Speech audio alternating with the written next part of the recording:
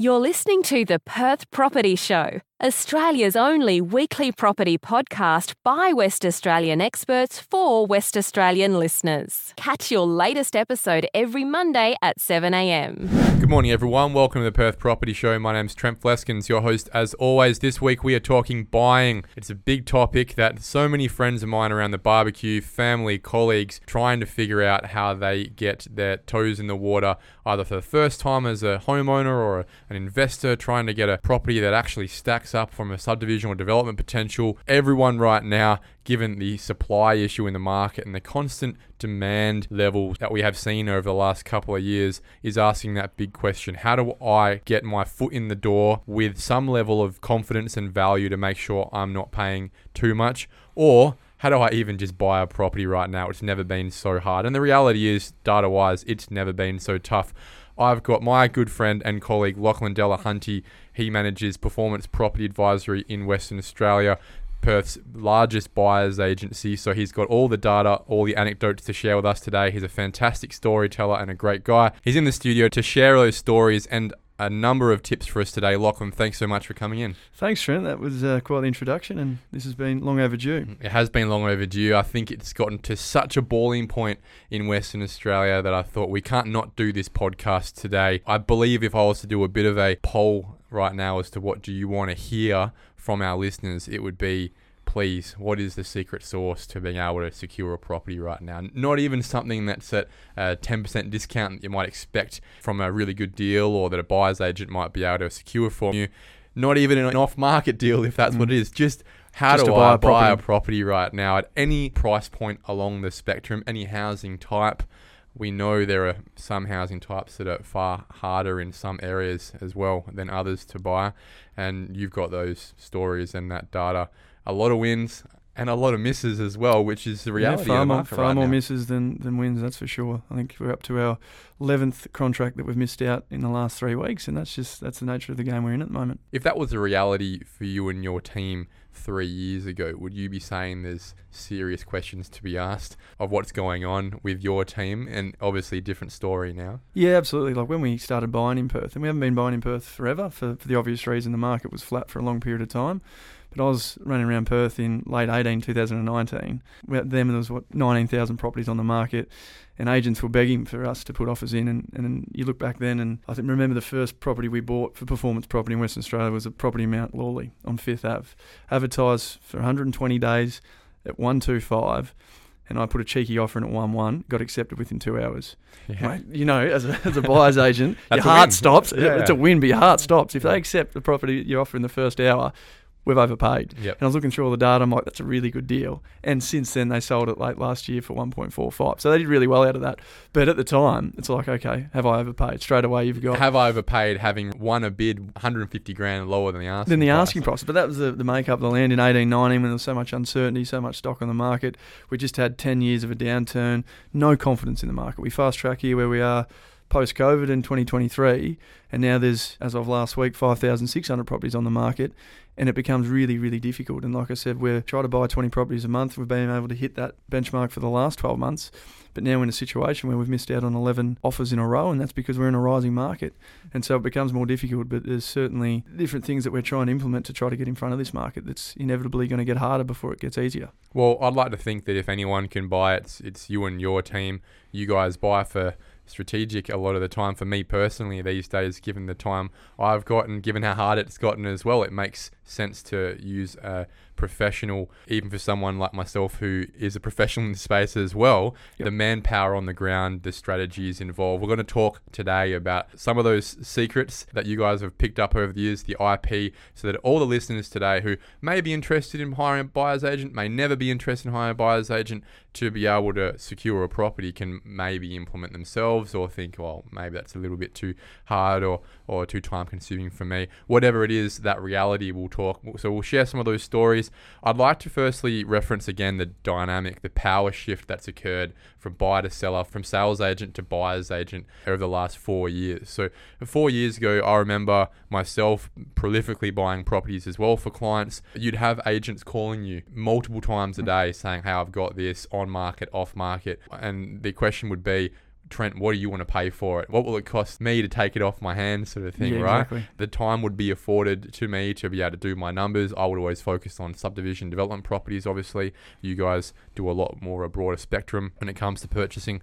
I would do my numbers. I would say, look, I can pay you 500 grand, knowing that they probably want 540, 550, 600 even. And oftentimes it might be a 505 or a 510 that gets the deal done, and that the money's been made already in the purchase. If I needed to buy a couple of properties a week, just myself off my own back for clients, it was easily done. Yep. Share us some of those stories that extend further, if you can, on the dynamic, so that people can get a reference point for where it is in those times.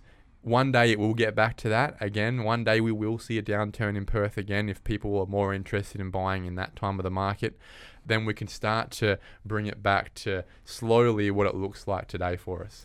Yeah, and being in other markets, obviously being from Victoria, been here for 10 years now, and being predominantly an East Coast business prior to buying in WA, we've been through different cycles. So we're seeing this same cycle play out recently in Brisbane, in Adelaide, in some regional markets, Geelong, Ballarat. So I suppose the beauty for us is, although it's new for a WA context, that we're seeing a rising market where stock's tight, and it becomes really difficult because it's hard to justify what we're paying now when you consider what we were paying in 2018-19. But we're still very early phases in the cycle, and what we're seeing in Brisbane and Adelaide, I suppose, demonstrates where markets can get to and how challenging it can get. It's like looking into the future a little bit, isn't Absolutely. it? The culture, the behaviours, they're not unique to those cities. They're Exactly. not unique to Perth. You can look forward into some of these markets that have already received that time of the cycle. And there's a little bit of a safety net in Perth, isn't there, for us, that we were generally behind at the end or the start, whichever way you want to look at this circular cycle of growth. Exactly. Where you can learn the lessons from other cities, and you can also be insulated as well when it comes to prices, given our price point right now. Exactly. So 2019, tell us a little bit more about what life was like back then. We're at now where Brisbane was 4 years ago. So 2018-19, it was a playground out there. There's so much stock on the market, and you become quite fussy. And expectations from your buyers would have been very high. Absolutely, because you're buying into a soft market where there's no confidence. So we've got to structure good deals. So the client's expectation, if something is on the market at 1.2, that we are buying at 1.050. How that's changed significantly. There's one we just missed out on, Duncraig, as we speak, that was advertised from high nines, and there's an offer on it at 1.2. We've got 10 buyers agents on the ground. We have education every week to talk through different scenario, what's happening in the market, because you need your finger on your pulse. Because if you go into a market now, and you might have been looking at properties 12 months ago, and prices for properties are going on from 1.1, expectation it's probably going to sell around that, well, you're probably going to miss out, because the market's moving that quickly that sales 3, 4, 5 months ago is really irrelevant. If there's a street sale that sold 6 months ago on the same street that you're buying, and you're referencing that as your price point, well, you're going to miss out. You've got to be in front of it. What sold last week, what's currently under contract.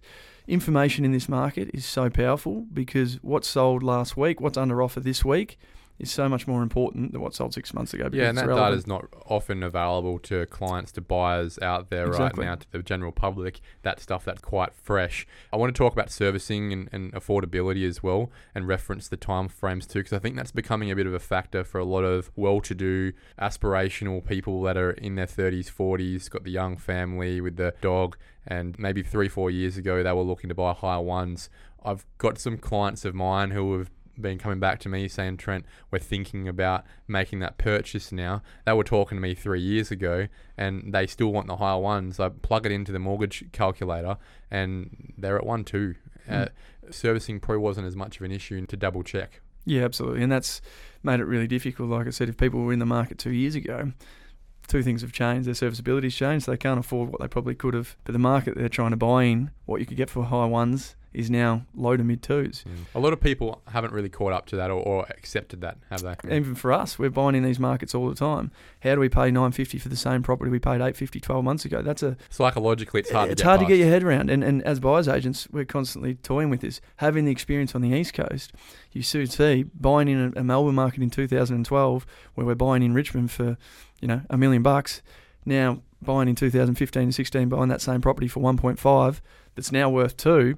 You see, you've just got to get in front of the market. If we're going into a rising market, which I think we both share the belief based on the data that we're tracking, we're very much moving into probably quite an aggressive market here in Western Australia once we see confidence back in the market with the cash rate. So trying to buy in this market is having confidence in where it's going. You sort of can't have hindsight in mind of what things traded for 2 years ago, 1 year ago, because otherwise you're just going to continue to miss out, and then you're going to be in the same situation in 12 months' time, and then you're going to be looking at what traded in today, in June 2023, and go, I wish I had got into the market then. We've seen this play out in COVID. COVID hit, there was a lot of uncertainty in the market. Where we're at the moment, there's uncertainty around interest rates. When you look at the best buying, it was really in those sort of first 6 months in 2020, right? And then people who were looking in the market in early 22 were going, oh, I can't believe what this traded for in 2020. I've missed the market. Yeah, I've said this a number of times. I call this non-buyer's remorse. So Exactly. I have a specific couple of mates of mine who in 2020 were looking in Mount Hawthorn on Coogee Street for one of those standard 480 square metre character homes, character 1935. homes, 950. Yep. And now it's 125. Yeah.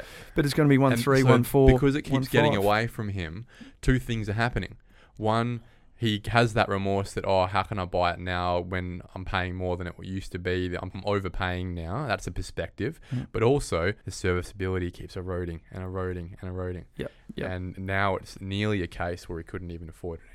Absolutely. And there's macro factors as well. You pick up the newspapers, nothing but bad news.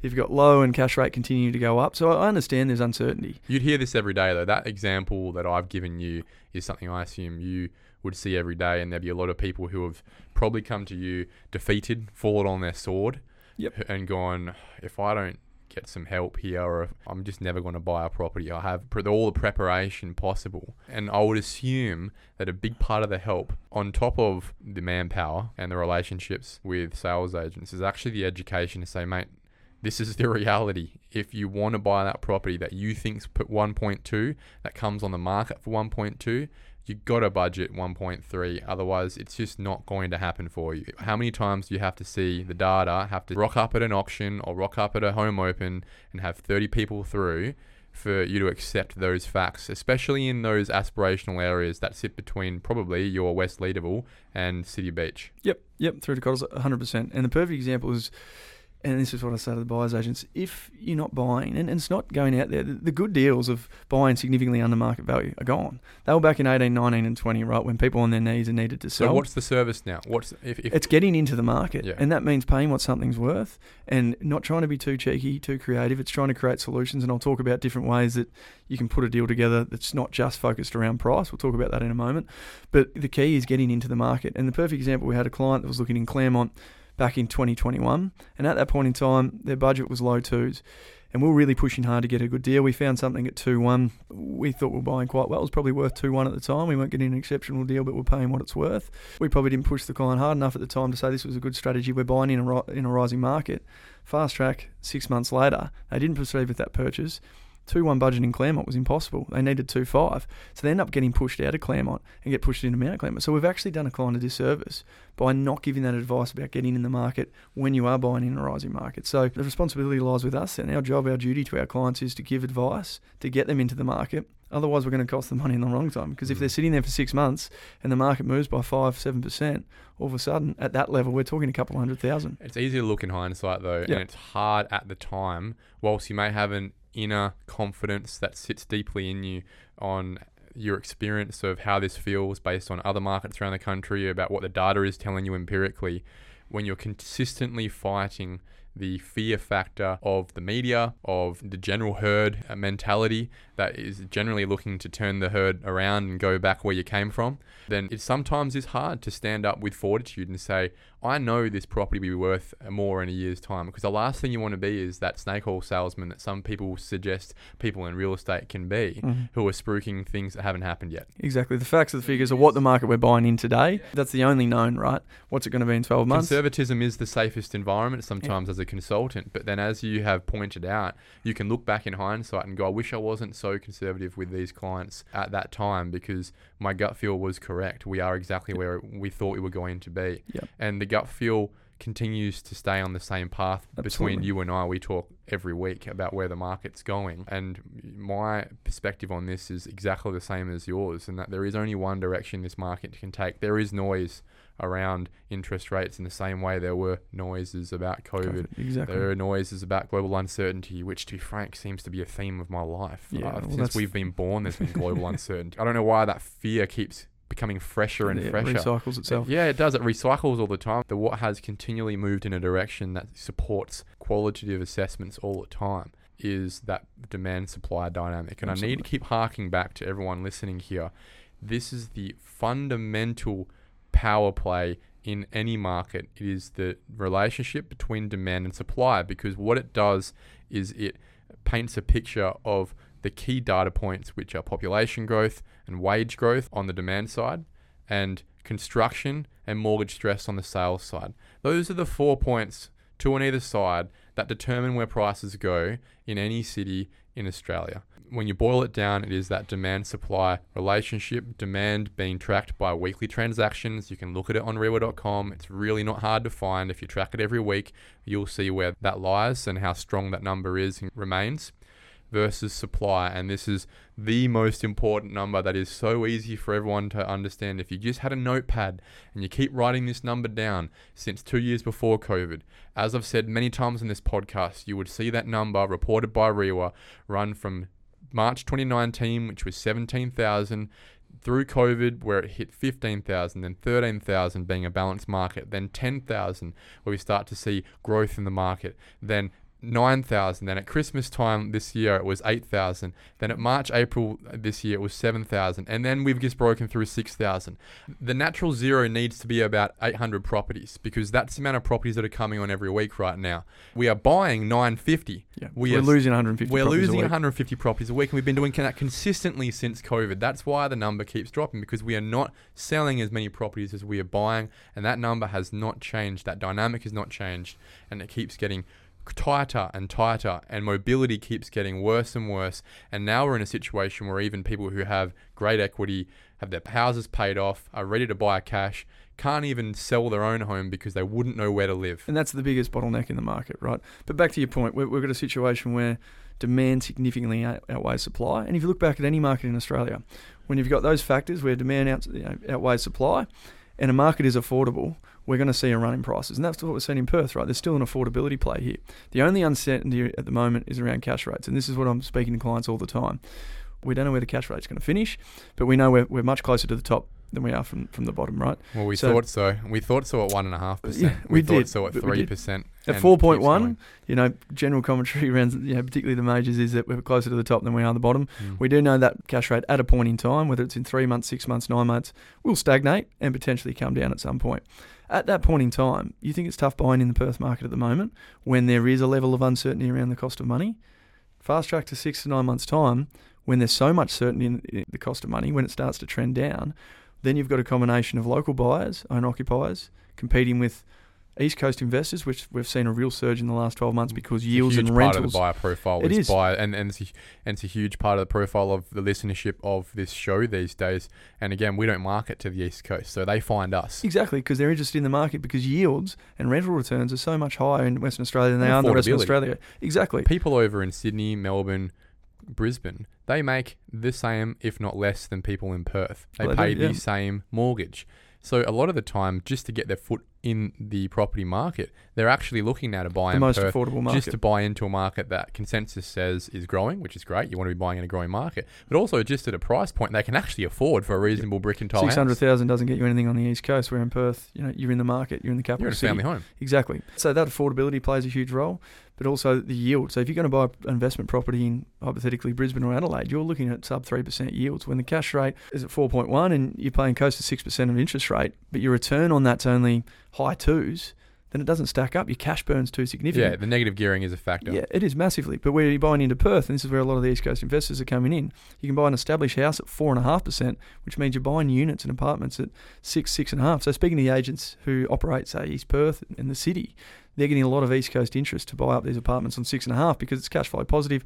The only place in Australia where you can get cash flow positive properties is Western Australia. But it has been. Perth's always had the highest rental yields in the country. Yep. And that's because our property is undervalued compared to the cost of living and compared to rental prices, right? Yep. Rental prices are a part of cost of living. But look at the rental space at the moment. The balanced market for Perth in the rental space is typically around 10,000 properties in the rental space. We're now down to a space where we've got sub 2,000 properties on the market. It's for been rent. like that for So quite a while. what are we seeing? We're seeing rents continually rise and rise again, and that's not going away. And the inability to bring on stock, which you can talk through the building improvers, is only going to put more stress in this rental environment. So if yields continue to rise, that means we're going to continue to see East Coast interest competing with local owner-occupiers, competing with local investors.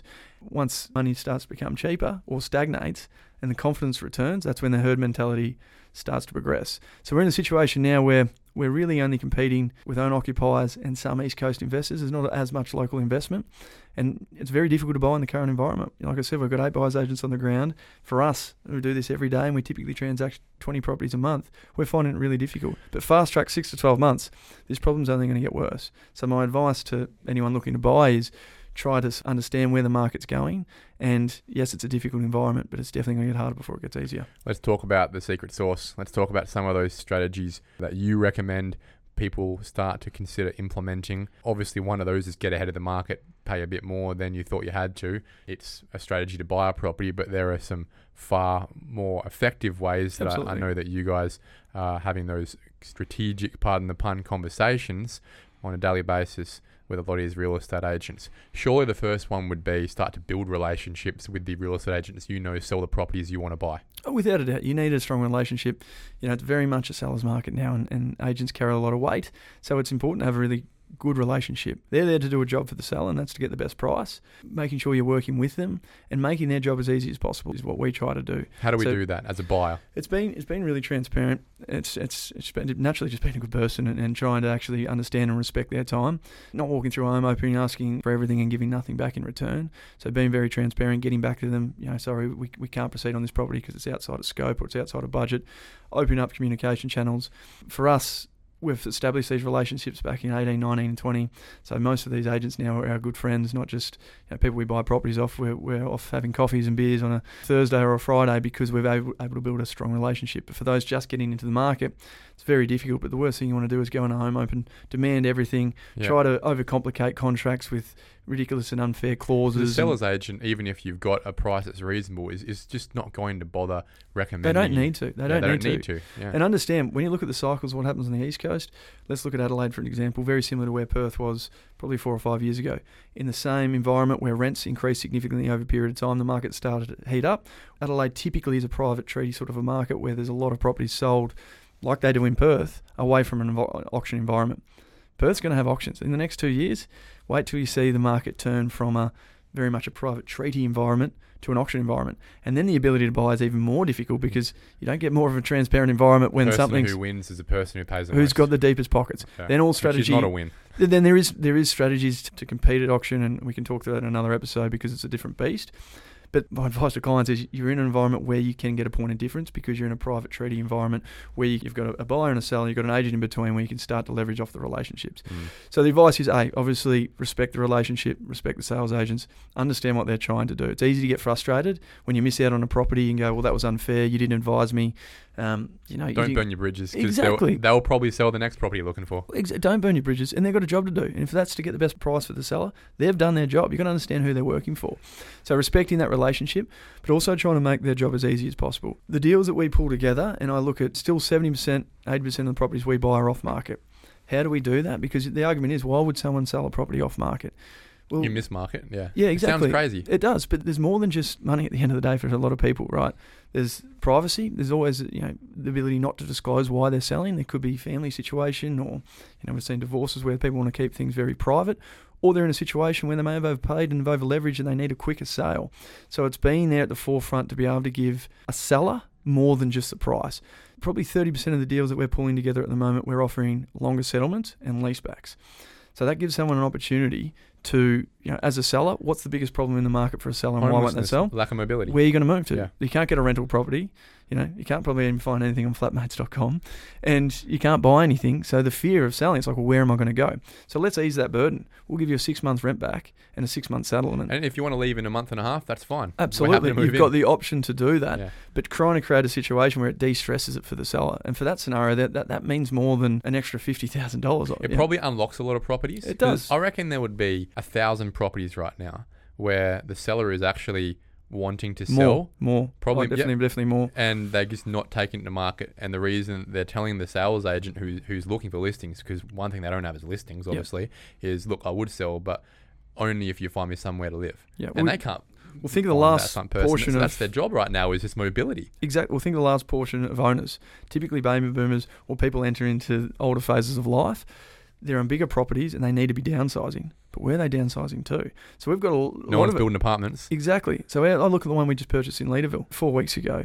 Older lady, need to find a downsizer property, so fearful to sell because so fearful to be homeless. And that's how we structured the deal. We paid 1.1 for a property that I honestly believe it goes to market, could go for 1.15, and we're not shying away from that. We're not trying to buy under, but what we've been able to offer her was a 6-month lease back free, because who wants to rent their own property back? Instead of saying, we'll give you 1.2, we'll give you a 6-month leasing free period where you can live in your own home while you find something else. You've got the money in the bank account, so then when you put offers forward, you can go in with clean terms. And then if you need an additional 6 months at market rate, we can offer that as well. So she's got the security that for at least a year, she's going to have money in the bank account where she can go around and start looking for opportunities and being able to put cash offers forward because the money's in the bank account. One thing to offer a long settlement, but the long settlement doesn't help a lot of buyers because they need the money in the account for the serviceability. You go try to buy a property now with a finance clause, good luck. You need to have a point of difference on your offer, and that's offering really good terms, not just on a price. How many of your clients are, I've seen this a number of times now, I'm not sure whether it's something that is advisable, it is a risk, but is it a calculated risk I know a lot of people pull off quite well, is they'll be putting cash offers in where they're not cash, but they've got pre-approval from their bank and they know that they will get the money, obviously. Yep. And they will put a 60-day cash term in where obviously it's not cash, but the first 30 days is them just getting their pre-approval finalised to a full approval, and then they settle. Do you see that a lot? Is that recommended? 95% of our clients are in that situation. Okay. And this is probably the most misunderstood thing in the industry, and sales agents sometimes can get a little bit upset when you talk about cash offers. Cash offer isn't a cash offer. I've got $1 million in the bank account. Here it is. Because why would you? Like a property, the beauty of investing in property is leverage. Yeah. So even if you have $1 million in the bank account, you'd be doing yourself a disservice by not using the bank's money. So then when you get a valuation through and they're like, we need to get the value through next week, the selling agent goes, well, it's a cash offer. Why are you getting a valuer through? Doesn't mean it's a cash deal. It just means that we're waiving the right. Finance, exactly. Yeah. We've got confidence, and if we can't finance it, well, it's our problem, not yours. We lose the deposit. Yeah. Well, and we're happy to take that risk. Yeah. But we won't take on a client, and this is why getting your ducks in the row is so important. You don't just go shopping day one without having a look of what you actually can afford, having a pre-approval in place, because it might get to the situation where there's a number of offers and the agent wants to call your broker to make sure you're good for it. So having a pre-approval, being really, really organised, carries a lot of weight. And so we work with our clients, we work with our brokers. So then for putting an offer on something cash offer at 1.2, where their budget might have been 1.15, we call the broker, are we going to have any issues on this? You've got to put some responsibility back on the broker, back on the bank to say, no, we're very comfortable up to 1.2. You can go in on cash offer terms because I'm very confident on the finance. That's their job, is to give their clients the advice on what they can and can't afford and what they can and can't borrow, and making sure you're talking to the clients if a valuation was to come in short, because understand, we haven't had a valuation come in short in 5 years since we've been buying here. Speaking to Brendan Ptolemy, I think it was 4 weeks ago on the podcast, he said that he's not even using recent data anymore. He's using recent under contracts because we have that is it's the a most moving relevant, market, and that there's nearly no risk now on his insurance premium of overpricing it. The risk is actually that they may even be struggling to get the data to demonstrate what they know is value. Yeah. Well, market value is, as we know, and this is what the one that just sold in Duncraig yesterday for 1.2. Arguably, it sold $100,000 over market value, but there's multiple offers, so you can't argue that point. That's worth 1.1. If you get 1.2 now, because if you've got multiple offers at 1.2 in an open, transparent environment, that becomes market value. So when I go back to it, willing buyer, willing seller. Exactly. Yeah, in an arm's length transaction. So that's the definition of market value. So you can't argue that someone's overpaid for that because they haven't, and that's a valuer's job, is to support that. And they can't argue that it's not worth that when they've got a multiple offer situation. But in saying that, I'm the ex-valuer. As you know, I was a valuer for 7 years. We're conservative by nature. And particularly if it's an off-market transaction, that's when you can argue it's not market value because it wasn't in an open forum. So you're going to get to a situation, we haven't seen it yet, but we're going to start seeing vals coming short. The biggest problem is if you buy a property and you've gone in on cash terms and the valuation comes in $100,000 short, Well, the bank's only going to lend you what the value will come in, arguably what the value will come in as market and then value. It's about having those conversations with the valuer. Well, that's why we're making sure we're their clients. We're having those conversations. If this was to come in short, do you have cash reserves to be able to make up that difference for the extra $50,000 or $100,000? It's not that the property's not worth that, because we know we've got the data, we've got the evidence, we've got the under contract sales to support that figure. But it's been ready for that. Going into a rising market is a different beast, because we haven't been there in Perth since 2006. It's a long time ago. So you've got to understand what's coming. Auctions are coming. Valuations coming in short are definitely going to come. And you're going to come into a market that's a lot harder to buy than we're currently in. Subject sale purchases. I have a lot of friends, unfortunately, not out of preference, out of reality, where because they're looking to upsize and because most of their savings equity is tied up in the existing property they've got, and because servicing keeps getting tighter and tighter, they're in this awkward position where they're living in the house that they've got right now with a mortgage that might be worth $700,000. They want to go to 1.5, but the only way they can actually buy that property is a subject sale, given the fact that they don't want to be homeless as well. The timing of that's really awkward, but also what is a reality is I don't know any sales agent that would sell to someone who's subject sale right now. Are you noticing that too? Oh, absolutely. Their job is to get the best offers for their clients, right? And you've got 3 cash offers, 2 finance offers, and a subject sale. Subject sale has been put in the bin. And that's what I say to clients. We've got clients that come in that same situation all the time, and it's just structuring that so you can get yourself in a situation where you can compete with finance terms and cash terms and still have a sale ready to go. It can be done. In the last 6 months... Is it risky though? Not if it's structured and if you're really, really organised. So we've had 3 in the last probably 4 months where we've bought properties and sold properties in that same settlement window. So we've got a client that is subject sale by nature, but we're not putting that in the contract. But the moment we put that in the contract, we've done our client, the buyer, a disservice because their inability to buy that property. But they've purchased in that window, and then within the next 4 weeks we've sold their property, and then we've had simultaneous settlement. Does that mean that you're just given the reality of where you're at, you may need to be a little bit flexible on your sale price to get the sale in the time you need to settle on the purchase? So in that situation, we're using a finance clause as the safety net because you've got a 30-day finance clause. So in that scenario, if you can't sell that property within 30 days, well, the bank's not going to give you the money. Yeah, you'll get your decline from the bank. Of course it is. You're not doing anything wrong by anyone by not being fully transparent about what the situation is. You've got a finance clause. And if you can't sell the property, the bank's not going to lend you the money. But to do that, you've got to be really, really organised. Like you can't buy a property Saturday and then expect just to launch your property on Wednesday. It's having it ready to go to market yesterday. And then if I do find the right opportunity over the weekend and we've got an offer accepted on Sunday, this property's online Sunday night. We're having home opens Wednesday, Saturday. Within the first 2 to 3 weeks, that property's sold. And that can be conversed with the selling agent. And if you're fully transparent, say, look, this is a scenario. We back ourselves in. Here's the property. We don't foresee any issues. It doesn't complicate it like a subject sale. And it's showing the level of preparation that we're not just another seller that's thinking about buying something and then we're going to try to sell our property. No, it's ready to go. We've been ready to go for 6 to 8 weeks. We just haven't found the right property. When we're buying a property, a lot of people are still nervous about dotting their I's, crossing their T's when it comes to building inspections, due diligence. Inspections. All that. You're buying your first house, your second house, your dad will still say, mate, make sure you're getting building inspection. Yep. That is an important factor in any purchase, especially when it's going to be the family home. But I note that also can be an impediment to competing. How do you guys get around that? Or having still some safety around what you're buying structurally, but also competing? Yeah, it's just been really, really organised. So hypothetically, so we've got properties now that will inspect on a Tuesday and they're not going to get launched until Thursday or Friday, right? We've got really strong relationships with the agents, but they'll come back to us and say, we've got to go to home open because we've got to do the right thing by the client. So we need a competitive environment. We can get you through before, but I've got an obligation to get as many people through the property, and we've got to respect that. So what we'll do, we'll get through on a Tuesday, so we're completing our inspection. We'll get the building inspector through there on the same day. We'll put some money at risk. Absolutely, yeah. We've got to get in front. So you're saying buyers should probably avail themselves a bit of a pool of building inspector without a doubt, a budget for you think a $600 report for a building and pest, you spend 4 or 5 of them on a $800,000 property becomes pretty insignificant pretty quickly. So we just get really, really organised. We go through on a Tuesday, we get the building inspector through, we do all of our due diligence, and you understand our due diligence process is extremely thorough. We go into a lot of depth in terms of what's surrounding properties, what the zoning, what the potential use for the property, what's underneath with easements, what's above the property, all that sort of information we can have done and ready for the Thursday. So come the Saturday, we've got an unconditional offer. No building and pest because we're comfortable with it. If there's issues, we've had a couple of days to call builders and say, is there going to be any risk with some beams in the roof, or we've got quotes, we can be really, really organised. So then come Saturday at the home open, we've got 50 groups that have gone through the property. Home opens at 12, it finishes at 12:30. We've got a really strong cash offer in at 12:45, and we've got the deal wrapped up by 2 o'clock on a Saturday. By the time people got home Saturday night, thought about the property, got up Sunday, went back and had a look at the property, ring up the agent on Monday to put an offer in, they've missed it by 48 hours. That segues to our next question on tips for buying.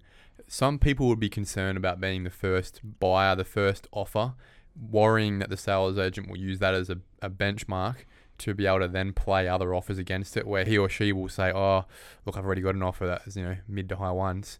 And you might have a really strong offer there, but in a market like this, they use that to be able to garner better offers. The other side of the coin is to say, hey, Steve, when's the last minute you're going to be taking offers for? Make sure you tell me, and I'll put that in the minute at the end. And in that time, you could say, well, look, is high one still going to get it, Steve? Oh, nah, it's probably going to be a 2. All right, well, I can afford 2. I'll give you 2 now. Yeah, again, it's from an agent's point of view, you've got to look at what their job is, and it's to get the best sale price. And that's their obligation. So people can try to be cheeky like that, but I find often it just annoys the agent, right? If we try to be too cheeky and get our offer in the last minute, well, they'll say, well, I don't really need you guys. So again, yes, there's always a strategy, and I certainly will never present an offer for an agent to hold at a home open, because then the question gets asked, do you have any offers? Yes, we do. And it's well above the ask. Well, then that's when it's a situation. So I'll never let an agent have an offer in their hand whilst people are walking through. But after that point, I'm happy to be the first in and be really transparent about it, because if we're really easy to deal with and I've made their life easy and said, look, here's our offer, we are looking at other properties, which we always are for clients, right? Yeah, we need an answer. Yeah, we can't afford 48 hours because there's 2 other properties we may be considering. I don't want to be impatient. I don't want to push you too aggressively, but do you think you could present this to the owner within a timely fashion, being very respectful, being very transparent about that? You'll find that they'll be willing to work with you on that, rather than being trying to be too cheeky or try to reinvent the wheel. And understand, we've just submitted an offer, a cash offer with no finance terms, with no building and pest, and we've just given the owner a 3-month lease back for 0 rent. That's as good as it gets. Well, then why wouldn't they want to deal with that offer? They probably don't need to go back to the well and call up all their buyers. Even if the price might not be exactly where they want it to be, they'll come back to you and communicate that. Absolutely. So look, you're pretty close to the mark. Basis, yeah, they couldn't beat that. Exactly. We really like the terms, but probably $50,000 off on price. We have the conversation with the client and say, look, can we meet in the middle somewhere? Everyone's comfortable. We've got a seller that's got a really good price and really good terms. We've got a buyer that we think we've bought really well and we haven't overpaid. And we've got a sales agent that's been really happy with the process because they don't have a million headaches trying to orchestrate building and pests, trying to orchestrate a buyer that's never bought a property before.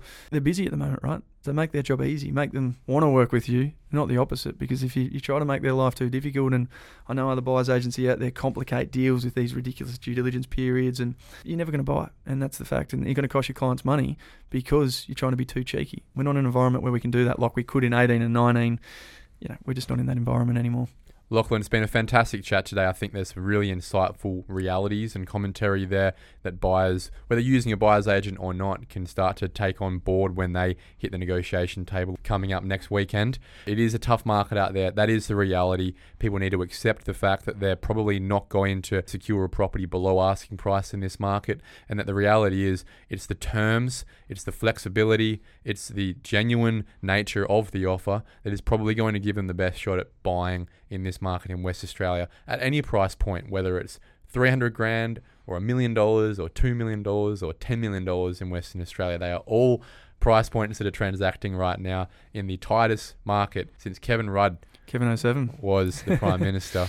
Lachlan, thanks so much for your time, mate, and I'm sure we'll have another chat about this in the future when maybe the power dynamic has swung a little bit to the opposite direction. I think we're in for a long haul, Trent, so hopefully I'm on the podcast before the next 3 to 4 years, but happy to jump on and have a chat again. Really we'll be having enjoyed it. Coffee anyway. Thanks, Absolutely. mate. Thanks, mate. Bye. Thank you for listening to another episode of the Perth Property Show. If you've only just joined the conversation, you can catch up by heading over to our website, perthpropertyshow.com.au, subscribing to the podcast, or joining our Facebook page. Don't forget to tune in next Monday at 7 a.m. for more expert insights, local analysis, and suburb spotlights. Happy hunting!